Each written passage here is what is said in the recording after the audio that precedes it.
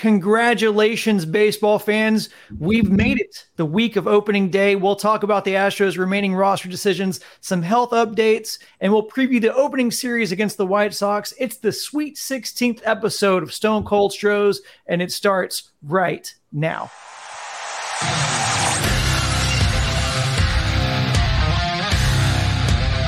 The Houston Astros, world champions!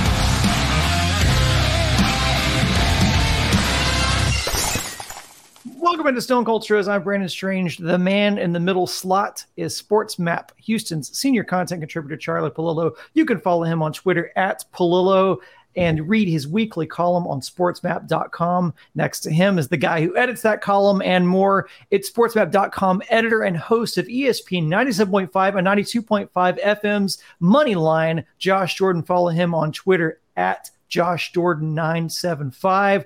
Charlie, Josh, welcome in. I'm almost certain you two guys can back me up on this. Barry Manilow, right? Looks like we made it. Hooray for all of us. Play freaking ball. For real. I don't know about Barry Manilow, but I can back you up on play ball. Guys, I teased it in the opening week is here. Opening day is Thursday. The reigning, defending, undisputed world champions take the field to take on all challengers in an attempt to become the 15th team in MLB history to win back-to-back World Series. Let's cover it this way. We'll cover final roster spots for position players, then pitchers, and then we'll preview the opening series against the White Sox. Let's start with position players. Health updates are as follows. Altuve had that thumb surgery. He's looking at 8 to 9 weeks before he can resume baseball activities. That's not even when he can be back on the roster. That's just when he can start doing those activities. Brantley projected a return in April, although Dusty made it sound like Brantley's stint on the IL will require more than just those 10 days. Astros likely begin the year with Tucker, McCormick, Jake Myers, and Alvarez, assuming Jordan's ready to go, and Maldi, Jose Abreu, that is. Maldi, Abreu, Bregman, and Pena in the infield. Utility players, David Hensley, Mauricio Dubon, and either Yainer Diaz or Corey Lee. And now things get interesting. We get into the J.J. Manichevics of the world, the Bly Madras of the world, and a third catcher in possibly either Lee or Diaz. Justin Dearden, Corey Jukes also in the conversation, but those guys are not on the 40-man roster, so the other guys have an advantage with Brantley expected to return in April. So, guys, how do you see them rounding out the outfield in those utility spots? How they round them out versus how we might choose to round them out. You alluded to the 40-man roster situation.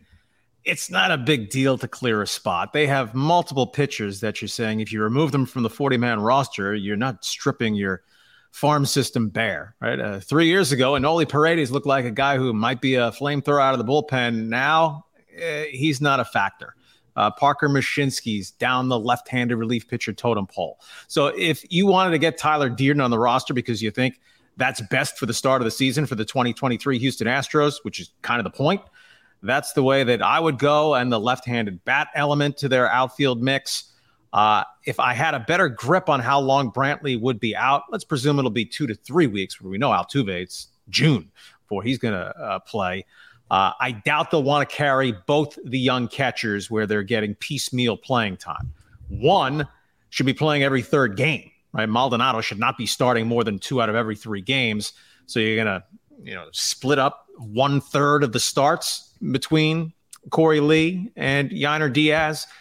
Can Diaz get a taste as a DH maybe against a little left-handed pitching? Abreu has played first base pretty much every day, 150 games plus.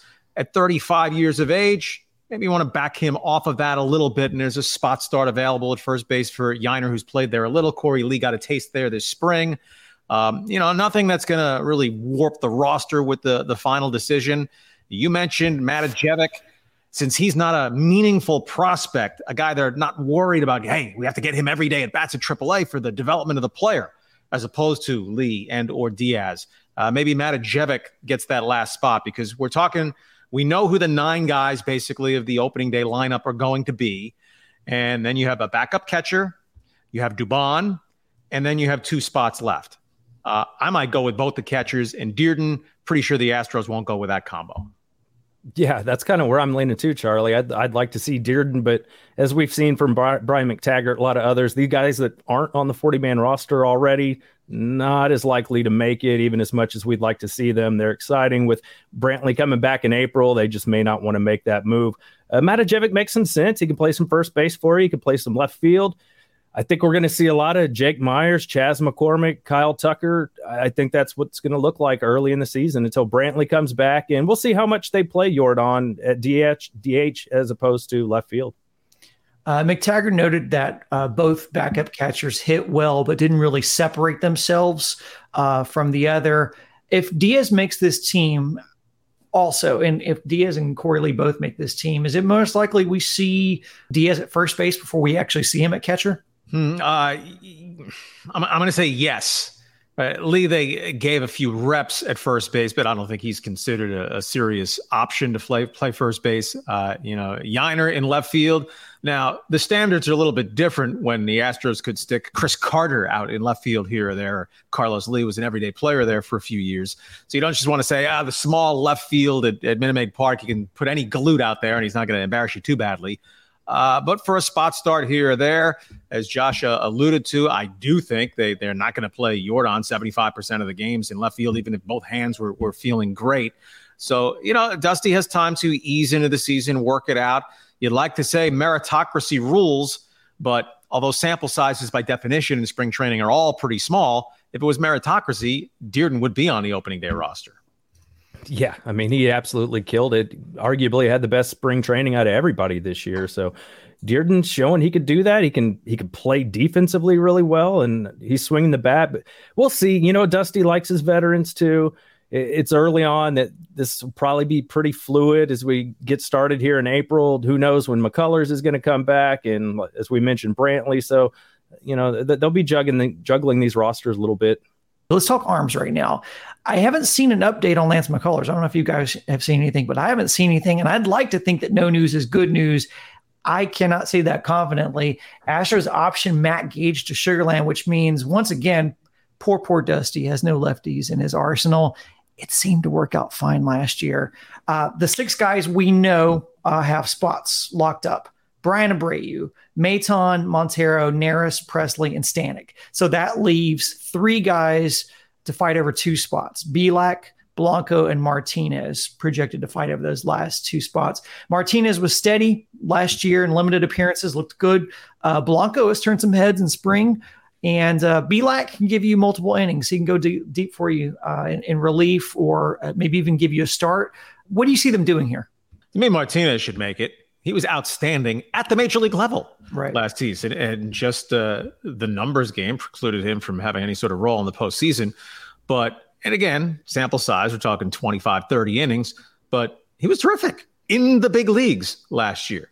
Blanco, I guess by the standards of Astros spring training, was somewhat the pitching story of the spring, and Dana Brown lauding him and a guy, hey, let's stretch him out and let's see what he has his starting capacity for Astros organizational depth going into the season. Well, stretching him out means if early in the season you have a starter going only 3 2/3 innings, high pitch count, or knocked out of the box, Blanco is a 2-3 inning guy. If they think he's better than Bielak, well, there's my answer. Give Blanco the opportunity. He was on the opening day roster last year, actually. Bielak to me is more of an organizational guy who in a pinch can make a spot start here or there. But if Dana Brown's not bluffing about his Blanco enthusiasm, I'd back it up and keep him on the big squad. Yep, I'm with Charlie here. Blanco, give me the upside, man. I know what Bielak is. Let's see what Blanco can turn into. Seth Martinez, he's shown you everything you need to see. Let's give this guy a shot. As far as McCullers, I saw an update, I believe Saturday. He threw about 30 pitches off of flat ground. Okay. I'm already seeing Rodon with the Yankees is throwing bullpen sessions from the mound and actually working in his breaking ball. And he got a little dinged up, if I remember right, after McCullers. So that's not the most hopeful news we're getting there, that it seems like McCullers is maybe a little behind him and his return. I think it's a good shot we see Altuve playing for the Astros this season before we see Lance McCullers. And as the Astros factor this in, unless the rotation is springing leaks, right? They have their starting 5. Hunter Brown had the little hitch with the back, but he's evidently okay. And then if you get down to Blanco or Bielak, I still don't think where the Astros are going to be in emergency mode. You wouldn't want to rush McCullers back anyway because of the history. And let's be real, the sooner you bring Lance McCullers back, the sooner you're getting to his next injury. So, if the rotation holds up okay and Hunter Brown blossoms, I don't mean that he's Verlander light, but he's just a good fifth starter behind what they have 1, 2, 3, 4. And because of 19 games in 20 days or a doubleheader forced by a rainout, you need another start here or there. I think the Astros, if they know McCullers would hold up healthily through another postseason, they could actually live with him joining the team in August if he's going to pitch lights out for 8, 9 starts. And, well, other than the Philadelphia experience, give them some starts in the postseason that you're good with. No rush at all on Lance McCullers, which is good because, if he's basically playing catch, he's nowhere close. Is it just me, or if Blanco doesn't make this team, I'd be more apt to, and I know I'm going to get destroyed for this, but I'd almost be more apt to make Bielak the decision, only because maybe they want to keep Blanco stretched out if they think that they may need him in a starting role later down the season, and keeping him in a rotation in Sugarland might actually be a better long-term solution. I know we're all excited to see, Blanco at the major league level, but in a bullpen, that's really stacked, I don't really see where the opportunities would be for him. It would almost seem like long-term thinking, it'd be best for them to keep him in a role where he could stay stretched out and be more valuable to them later in the season in the event, something happens or Lance McCullers can't make it back. Am I wrong in that? No, I'd agree with that. We do need to keep in mind Blanco's 29. So for all that he has shown this spring, it's not like he's some young phenom that, hey, this is what Forrest Whitley was supposed to be 3 years ago. Forrest Whitley, can he creep into the mix at any point if he flourishes at Sugarland? So again, when you're talking about your conceivable 6th or 7th starter, or where's the spot for the 9th man in your bullpen, it's a reminder that the Astros are king of the mountain for a long list of reasons going into this season. Yeah, and you're going to need your relief pitchers probably early in the year. We've talked about the schedule. It is a lot of games to start April for the Astros, not many off days. So you're going to need maybe some guys like Seth Martinez to give you a couple innings every now and then. Even your Urquidis of the world and Luis Garcia's, it's early in the season. You don't want these guys pushing it too hard at this point. It's a long way to go. You've already got to worry about McCullers. So let's be smart. Use that depth. You have the best bullpen in baseball. Let's put them to work a little bit here. Yeah. It's not a long way to go. Opening day. It's Thursday. Astros, White Sox. Just a couple of seasons ago, Astros met the White Sox in the ALDS, and then last season, the White Sox finished 511 games behind the Guardians. So over the offseason, Houston signs away their first baseman. The White Sox used to be the posh pick by the national pundits to be a dark horse. Like, this is going to be the White Sox year. Instead of a dark horse, now they look more likely to be put out to pasture. Charlie, outside of Dylan Cease, who do I fear on this team? The White Sox have a lineup of lacrossed fingers. Luis Robert, phenomenally talented player. Can he stay healthy and produce? Eloy Jimenez, a monster in the batter's box. Can he stay healthy and produce? Neither of those guys stayed healthy or produced at a high level last season. They hope to have Abreu back, but they move Andrew Vaughn in, who was the 4th pick in the draft, a hitting machine in college. He was a butcher in the outfield, so they're hoping that peace of mind playing first base helps his hitting. Another question mark with a young player. Elvis Andrus is their everyday second baseman going into the season. I just can't take a team seriously doing that. See Texas Rangers last several years at shortstop before last year. Tim Anderson's a fine player, but actually a hair overrated since he walks like once every 3 weeks. So batting 300, his on-base percentage still isn't anything special. A couple of years ago, Yoan Moncada, their third baseman, looked like a breakout star. He broke into pieces last year and was terrible. You go to the rotation, Cease is the truth. And this is one area where, the Astros, you need to look hard to find question marks. But the drop-off post-Verlander, right? Framber's going to be excellent, but Framber wouldn't be the opening day starter if he was on the White Sox. He wouldn't be the opening day starter if he was on the Toronto Blue Jays.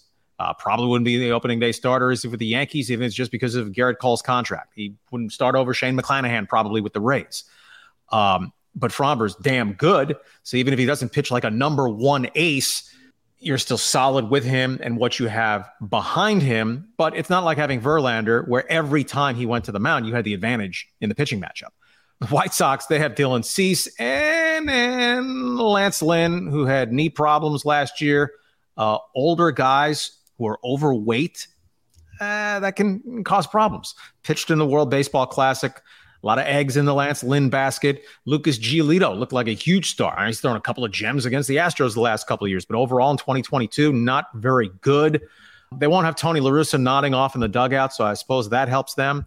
But you hit it, Brandon, right? 2 years ago, I mean, the White Sox played a halfway competitive series, taking the Astros to 4 in the divisional round. And now a year later, I mean, the White Sox are a dark horse at best in a American League Central. I did a little research here, MLB.com, who they project for the starters, the lineup for the White Sox. Interesting, all 5 of their starters they have projected as right-handed pitchers. So we talked about the left-handing hitting Astros who would make the roster. If you're going to try and platoon McCormick a little bit, it'll be interesting. You're going to see all righties there. So, perhaps we'll see them use some left-handed at bats to take advantage of that. The good news about Dylan Cease, forgive me, I found this on Twitter and I don't have the source in front of me, but I trust the numbers. Against the Astros, 0-3, 6.30 ERA and 4 career starts against Houston. And at Minute Maid, only 1 appearance, 3 1/3 innings, 6 earned runs. So if you're an Astros fan, you like to hear that. Yeah. In fairness, only one of those starts was last year when Dylan Cease exploded. I mean, he was fabulous. He was a runner-up to Verlander for the Cy Young, a 2.20 ERA after having been fair to Midland the couple of years before that. In a single game betting odds matchup, the Astros, of course, are favored Thursday at home, and they have the vastly better team. But if you were purely going by who was the better starting pitcher last year, actually would be advantage White Sox. But their closer, Liam Hendricks, great thoughts his way. I mean, he's battling cancer, so not with them to start the season. The 4th starter I didn't mention when running through what the White Sox will be running out this weekend, Mike Clevenger, right? The hideous accusations against him, but no charges coming from it, so he's clear to pitch. He'll be the number 4 guy. But after opening day, each game you line up just the pitching matchup. Edge Astros, Edge Astros, Edge Astros. I don't think we should read much into this, right? That Jose Urquidy seems lined up to be the game 3 starter, Luis Garcia, not until game 4. It's probably just a little stylistic breakup. Javier, the harder thrower in game 2. Not that Garcia is overpowering, but I'd say Urquidy is more a finessey guy. So just Dusty and Josh Miller and the brain trust spacing out the starters ahead of Hunter Brown's first start, which will be against the Tigers on Monday. It's not a lonely island that Cease finds himself on as a victim of that Astros lineup. Jay Roberts brings up an interesting point. Joe Kelly in town could be an interesting weekend. We've mentioned some of those quotes that came out of Joe Kelly's book. That could be some fireworks. Do you think we'll see a Joe Kelly sighting? Do you think the Astros faithful will have something for Joe Kelly? If he makes the team, I would think over 4 games he does get in at some point. White Sox bullpen is kind of mix and match. I'm going to say Joe Kelly goes against type. I'm pretty sure the book didn't crack the New York Times bestseller list and is not going to. So maybe he can resist what seems to be the character he is or has at least played in the past. No Carlos Correa involved in an Astros-White Sox matchup. So I'm going to say Joe Kelly is parsley on the plate. 4 days of Astros-White Sox for us to eat up. Yeah, I bet we see him at some point. Good news, he can't fight Carlos Correa. He's not going to be here. He can't throw at Jose Altuve. So those are some things we won't see happening with Joe Kelly. But yeah, I'm sure he gets in there at some point, and I hope the faithful at Minute Maid make him feel it. As we talked about earlier, we kind of have an idea of who we think will make this team, or at least some projections. So let's talk about the projected Astros lineup. And we're going off of some of the projections that Brian McTaggart put together. I have an order like this. You guys correct me if I have this out of order. I made these notes quickly. Pena, Bregman, Alvarez, Tucker, Abreu, McCormick, Hensley, Myers, and Maldi rounding it out. We've talked a lot about where Jeremy Pena would hit, and obviously the big wrench, one of the wrenches that's been thrown into the gears here is the Brantley, but more recently it's the Altuve injury. So a lot of things at play here. Pena finds himself in that leadoff spot. Are you surprised to see Pena projected in that leadoff role? I think there's the lack of what you would think is a reasonable alternative or someone who would seem to meet the job definition when you include speed top the lineup. Pena's growth year 2, or I suppose the lack thereof if you want to go downside on it, but it's going to be fun to watch. Right after he became a postseason superstar, what's the build off that? Or was it just an insanely phenomenal 3 weeks? He's not going to hit 330 and slug 700 this year. But if you're going to lead off, an on-base percentage of 315 is not good enough. And that was Pena's batting average after he took off when placed in the 2-hole. Right? For the season, he was a tick below 300, which is poor. Now, if he's going to hit with 22-plus home run power, that somewhat offsets that. But overall, for your lineup, your best shot of being as potent as you can be is the guy at the very top to get on base when followed with what the Astros have behind him. The other couple of things that immediately jump out, and no formal pronouncement from Dusty Baker on this yet, but getting your best guys up the most, right? If you're pushing Tucker up and Abreu's behind him, that they're 4-5, as opposed to trying to spread out the lineup and going with Altuve 1, McCormick 2, or Myers 2. Hey, if McCormick or Myers breaks out and merits vaulting up the lineup, great. But off what they have, the Astros have still a big 4. Pena's not part of that yet. Regular season Pena, well, maybe he grows into that. But if McCormick's going to be in there every day, and Josh, you mentioned all White Sox right-handed starters, McCormick is lousy against right-handed pitching, a sub-700 OPS as opposed to over 900 against lefties. Here, if it's Hensley rather than Dubon getting the first crack, or at least the majority share of playing time at second base in Altuve's absence, he showed well, but we were talking 34 regular season plate appearances. You really can have that line of demarcation at 1 through 5. They're the slug and Stros, wearing out pitchers, running deep pitch counts. But then from 6 on down, particularly against righties, McCormick, Hensley, Myers, Maldi, can be watch that first step down after the 5 spot. It's a doozy. Yeah, that's a fair point. And as much as I want to see Hensley almost exclusively at second base just to give him a shot, because we know Dubon great defensively, but not a lot of offense there. I wonder, with Dusty being your manager, Fromber on the mound, game 1, lots of ground balls. Maybe Dubon gets that start in game 1. That would not shock me whatsoever.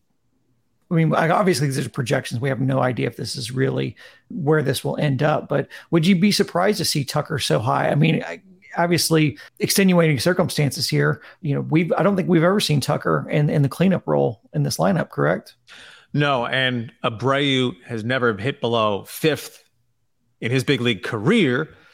It's possible when the Astros have all bats in their lineup with Altuve, if you go Tucker 5, Abreu 6. Dusty likes to go righty, lefty to make it tougher to bring in a lefty reliever where you have the lefties clustered. Jordan crushed lefties basically as much as he did righties. Tucker not quite the same. But working from the projection we're working from, if you're going Bregman, Jordan, Tuck, Abreu, you're going righty, lefty, righty, as opposed to, if you want to break it up, the natural would be to hit Abreu 4th behind Jordan and then Kyle Tucker 5th. So you're going righty, lefty. Other than a specific pitcher who just has, amazing splits and chews up left-handed pitching, you're going to still keep your lefties in the lineup. That would be the one thing that I'd say, I think that Dusty might want to go Abreu right, Tucker left. But you know what? Tucker getting on base ahead of Abreu, Tucker can run. Right? Abreu, if not a base clogger, certainly is not a guy who motors around the bases. Tucker might be their overall best base runner, base stealer. That would be one argument for me, having him on up ahead of Abreu rather than vice versa. Yeah, I think whoever's hitting 5th, they're going to get pitched around a fair amount with, the bottom of the Astros order not being what it usually is. So whoever hits 5, I'm not giving them my best stuff. I'm going to let the bottom of the order get me. Yeah, if you're Dylan Cease opening night, bottom of the 1st inning, the Astros have a threat going. 2 out, 2nd and 3rd. Here's Abreu. If not intentionally walking him to get McCormick, you're going to certainly pitch against Abreu very gingerly, as opposed to letting your recent teammate batter you in game 1. Again, with McCormick, everyone knows all the stats these days. Certainly the ball clubs do. Right? McCormick against a right-handed pitcher as opposed to Abreu against right-handed pitcher. It doesn't set us up that, geez, Abreu's getting the damn Barry Bonds treatment. No one's pitching into him. But if you don't have someone behind, again, given the game situation, right, 2 out, no one on in the 4th inning, of course they'll go after Abreu. But in an RBI slot with Abreu's pedigree and McCormick's track record against right-handed pitching, fairly easy call. Thursday's starter is Fromber, as we talked about. Vegas has his win total, the over-under at 14, I believe, on some books. Do we think that's indicative? Are they reading a lot into the elimination of the shift? Do they really think that there's going to be more ground balls from Fromber leaking out of that infield? Possibly. It has to matter somewhat. That's his calling card. He doesn't strike out a ton of guys. The strikeout numbers are good, but they're not Cy Young level strikeout numbers. So I think that's part of it. And they're probably baking in a little bit of regression. And there's a lot of unknown with the Astros right now, especially with all these injuries. And Charlie kind of alluded to it. When you're going number one starter against number one starter, if Fromber faces off against all aces for his first few starts of the season, those are going to be tough games to come out of with a dub. So, yeah, I mean, there's a little bit of that too. The numbers for Christian Javier are interesting as well. I'd be a little careful here pushing the over with Fromber. You never know. The one thing with Fromber, though, is he goes deep in games more than anybody else. So if anybody's going to get you some dubs late in the game, Fromber's your guy. But, yeah, I think that's being baked in there a little bit, Brandon. And there's always that injury element. If a guy misses a chunk of the season, it just kills the over possibility. Yep. I think Fromber's a durable workhorse. He throws pretty freely and easily. He also works fairly quickly. I don't think he's going to be disrupted at all by the pitch clock. So, again, that wild card of health, which is the biggest wild card in life for all of us. He goes against Cease in the opener, but as soon as off days get staggered at all, right? The Astros have an off day on a Monday. He's not going to make 28 of his 32 starts against another team's number one starter. And half the league, he's clearly better than that guy anyway, in contrast to the teams that I mentioned. Well, if he was with the Blue Jays, he wouldn't be starting over Alex Manoah opening day. But I like over. What did he win last year? 18? 17. 17. Okay, 2 months of no Altuve. Is that specifically going to cost Fromber 3 wins? I like Fromber at over 14.5. And one of you guys mentioned earlier when we were talking, what was the number on Javier? If I recall, it was like 11. 11, like that. I think. I mean, that seems fish in a barrel easy, doesn't it, right? The only concern is, what are we not getting? He made 25 starts last year, did blow through his career high in professional innings pitched. And, there is some data that a guy who makes a more than 40 inning jump year to year, bigger injury risk, regression to mean. I don't know that we've seen enough from Javier to say there's regression. In 25 starts, his ERA was like 2.64. He gives up like 5 hits per 9 innings. Bigger surprise if Javier wins 10 games or wins 20 games. 11.5. It's really 11.5. I want on Mattress Max next John to Vegas or Lake Charles. Yeah, I mean, he won 11 last year. But he did start 25 games, to your point. He struggled with not having a lot of runs scored from him last year. That kind of hurt him a little bit, which, you can't really control if you're a pitcher. No, but that could be a concern again. I mean, Charlie talked about it being baked into the number with Fromber. I mean, Altuve's out, Brantley's out. Yeah, there's no clear timetable on those guys. Jordan's was, the hand thing. We assume he'll be. We assume he'll be ready for opening day. We don't know that. He also had stints with the hand thing. He didn't go on the IL for it last year, but he did sit for several games about it, and it kind of threw him off towards the end of the season as well. Sitting all those games, resting up to get his hands right. He, he was not in time when he came back. He didn't hit great in the postseason outside of, 3 really good games when he had really crucial home runs in them. But outside of that, he was not super steady during the postseason. So maybe it's not a narrative about the pitchers regressing as much as it is. Maybe they think the offense will regress a little bit. And I guess that's a fair assessment considering, what you're looking at here, and maybe just the overall odds, right? Just the team regressing to the mean. They've been so dominant over the past 6 seasons that maybe it's just kind of a betting on the regression just overall. Yeah, obviously going into this season, it's not as good a team as what won the World Series last year, compounded, of course, by Altuve being out for the first 2 months and however long after that. But if they, by Astros platinum standards, fall apart, or unless it all goes to hell in a handbasket, and they go 90-72, I think someone's still winning 15 games. Yeah. So Framber and Javier 1-2 in their rotation. I'd still go over even if the team does drop off somewhat sharply. And that's why, it's fun to play that we don't get any respect card, and it's part of the fans rally to want to be us against the world and so forth. Anyone seen anyone's power rankings going into the season that do not have the Astros number one? Because they won 106 last year. They cannot come particularly close to that and be the best team in baseball. Because the Dodgers won 111. I mean, they've turned over half their lineup with prospects and lose Gavin Lux for the year already and have a couple questions in their rotation. They'll still be good, but they're not going to win 111. But just sticking to the American League, the Yankees won 99, 60% of their rotation starting the season on the injured list. And then you drop down to the Guardians, who won 92, the Mariners 90. So the Astros have a nice comfort level. Right, their margin for error is not what it was with last year's team. But if they go from 106 wins all the way down to 95, the number they won when Verlander missed all of 2021, I think 95 still wins the division. Good chance it's still the best record in the American League, or at least the second best record in the American League, and you avoid the 2 out of 3 wild card, and you're right there in October to try to make another run. Yep, and I would say with Javier too, we talked about it.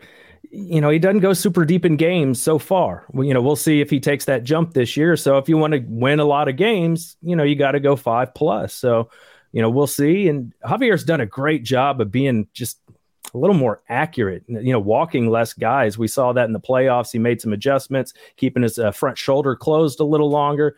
So if he keeps that up and he walks less guys, that means he can go deeper into games for the Astros this year. So if we knew as point of fact, only one of them is going over his personal total. Framber over 14.5 or Javier over 11.5.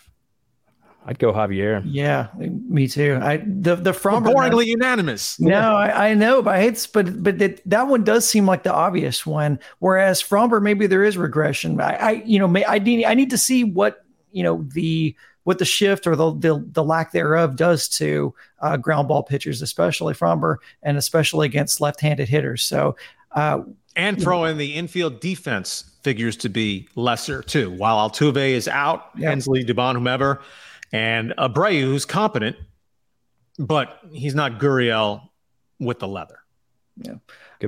Well, you mentioned power rankings, and so I want to quickly. I know we're 35 minutes into this, but I wanted to quickly touch on this because Josh, you brought this up in pre-show.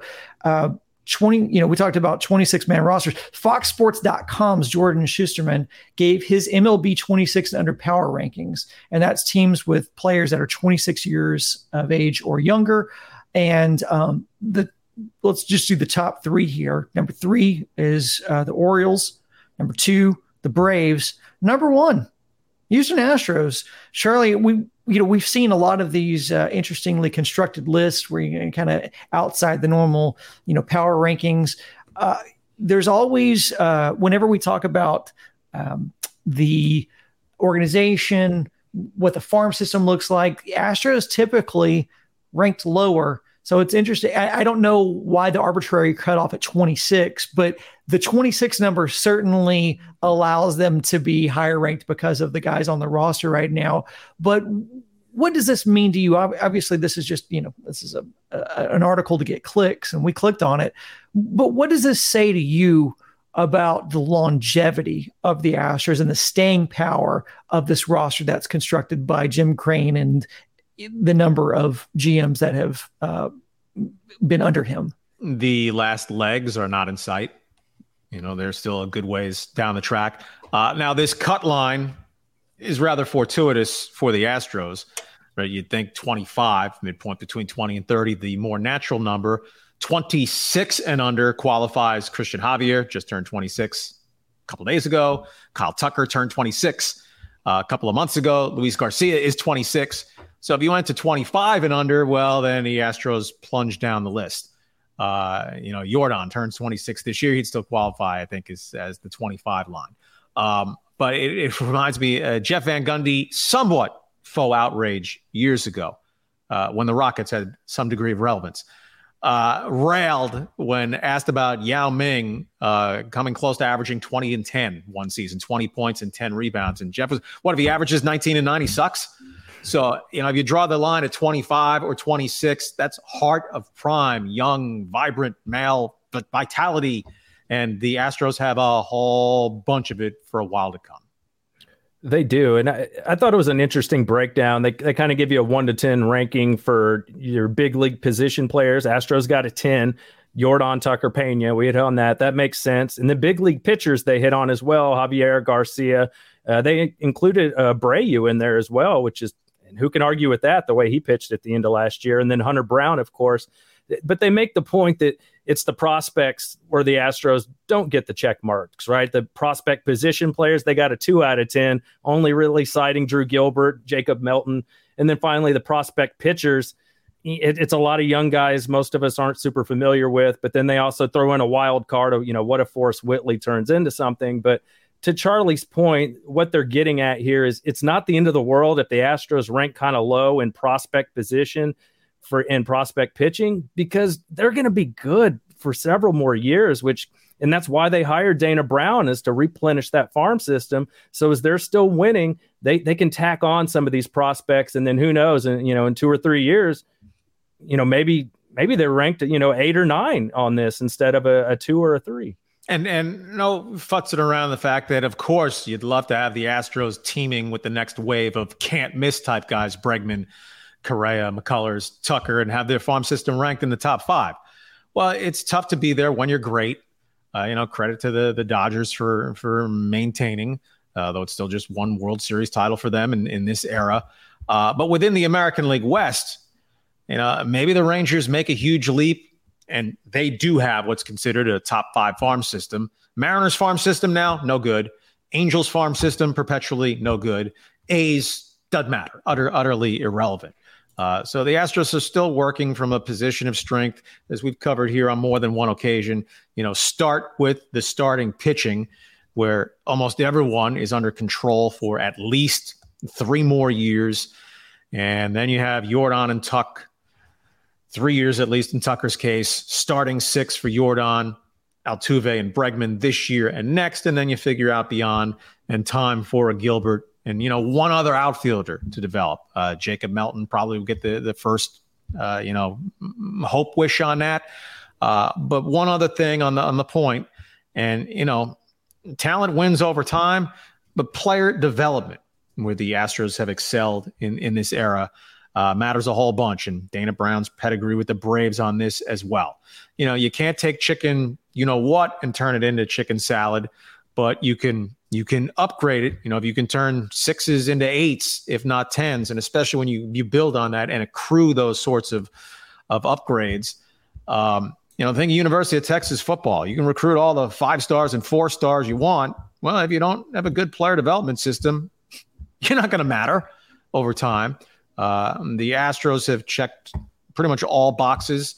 The farm system is in an ebb phase, but they can get more out of less because of player development as Dana Brown builds up where they can get more out of more, because there's just a higher threshold, higher talent threshold for that next generation of, 5-star prospects. Yeah, we saw a guy like Rafael Montero take a step up in his career and have his best career year with the Astros last year. The Astros hope that Ronel Blanco can make a similar jump in his career because those guys are in similar age. One minor correction is that the Dodgers, with one Mickey Mouse title in the last decade, it's not an episode of Stone Cold Stros if I don't take the opportunity to be real petty with a rival. And this is where you can actually take the opportunity to comment, because this is where we give our bottom line question of the week. I toss out a question to the guys, and everyone that's in the chat in the comment section, you get your opportunity to respond back, and we will read those replies right now. So guys, you don't know what this question is because I just came up with it. Who do you think will be the first Astro to hit a home run in the 2023 regular season? I guess I'll go first. If we go by this projected batting lineup, give me Jeremy Pena. Why not? Why not? Yeah, that's a good one. Channel George Springer with the lead off the season opener with a home run. Yep. Cease and desist order for Dylan to open his season with a bang. I'll go Kyle Tucker. Those are good Not guesses. like he's on a vengeance tour for losing his arbitration hearing, and I need to just destroy baseball planet Earth this year to grease the skids for, you better give me that 10-year contract extension at $250 million. But we're just chucking darts at the board, and Tuck's going to make a run at 30-30. And maybe it won't be opening night. But as with Josh's choice, Pena's going to be in the lineup the first night and the second night and the third night and the fourth night. I'll go Tucker, leaving Jordan on the board for you, Brandon. But if he doesn't hit it opening night, do they play him consecutive games, treat the hands gingerly? You could go Bregman, or you're gonna stun us all. I'm gonna go different here. I'm gonna go because you kind of shamed me on taking the same answer as Josh earlier. So I'm gonna go way different. I'm gonna say Jose Abreu is going to have a welcome to Houston moment and being the first Astro this season to hit a home run, just because I think that'd be a cool narrative and moment for him on this team. Maybe Jose acclimates himself real well, especially against his former team. Maybe he sees something coming. All right, let's get to these answers here. Heather's first out of the gate. She says Pena as well. Steve's with me. Steve says Abreu. Wallace is going to go Pena as well. We got to vote for your daddy. That's a good one. I probably should have picked that one, but I'm not interested in being right. Professor Rufus is with me. He says Jose Abreu as well. We get another vote for Pena from Astro Wharf. Eddie Ruiz says Bregman. That's a great one. Marty says that as well. Taylor's going to go with Jordan. John's with me. He says Abreu as well, assuming he means Jose Abreu and not Brian Abreu. Warren Jones is going to say Alex, which I assume is Bregman. Pena is the vote by Bam. Taylor says not Dubon. So she's taking the field. But Professor Rufus actually comes back and says he changes his vote. Can't do that, Professor Rufus. Mauricio Dubon is his vote. But he qualifies that and says inside the park. And then Ben-Hur also agrees with me as well and says Abreu. So you know what? I had a lot of people join me in the Jose Abreu vote. So He's either familiar way, with their staff, Brandon. Yeah. It's there's some good vibes around that. So I want to thank everyone who just participated in that. And if you're not live with us, hey, you can still comment after the fact in the comment section. Make sure you're commenting. If you want to hear us talk about something or have suggestions for the show, and you're not too mean-spirited about it, please give us some comments. There's a lot of different options on this platform and others to consume as far as Astros content and everything else. You can watch and listen to anything, so we do appreciate you choosing us. And if you want to choose us again, we will be back here again Monday. The season will be going. We'll actually be talking about real games that actually count in the record books. And until then, we do appreciate it. Go Stros.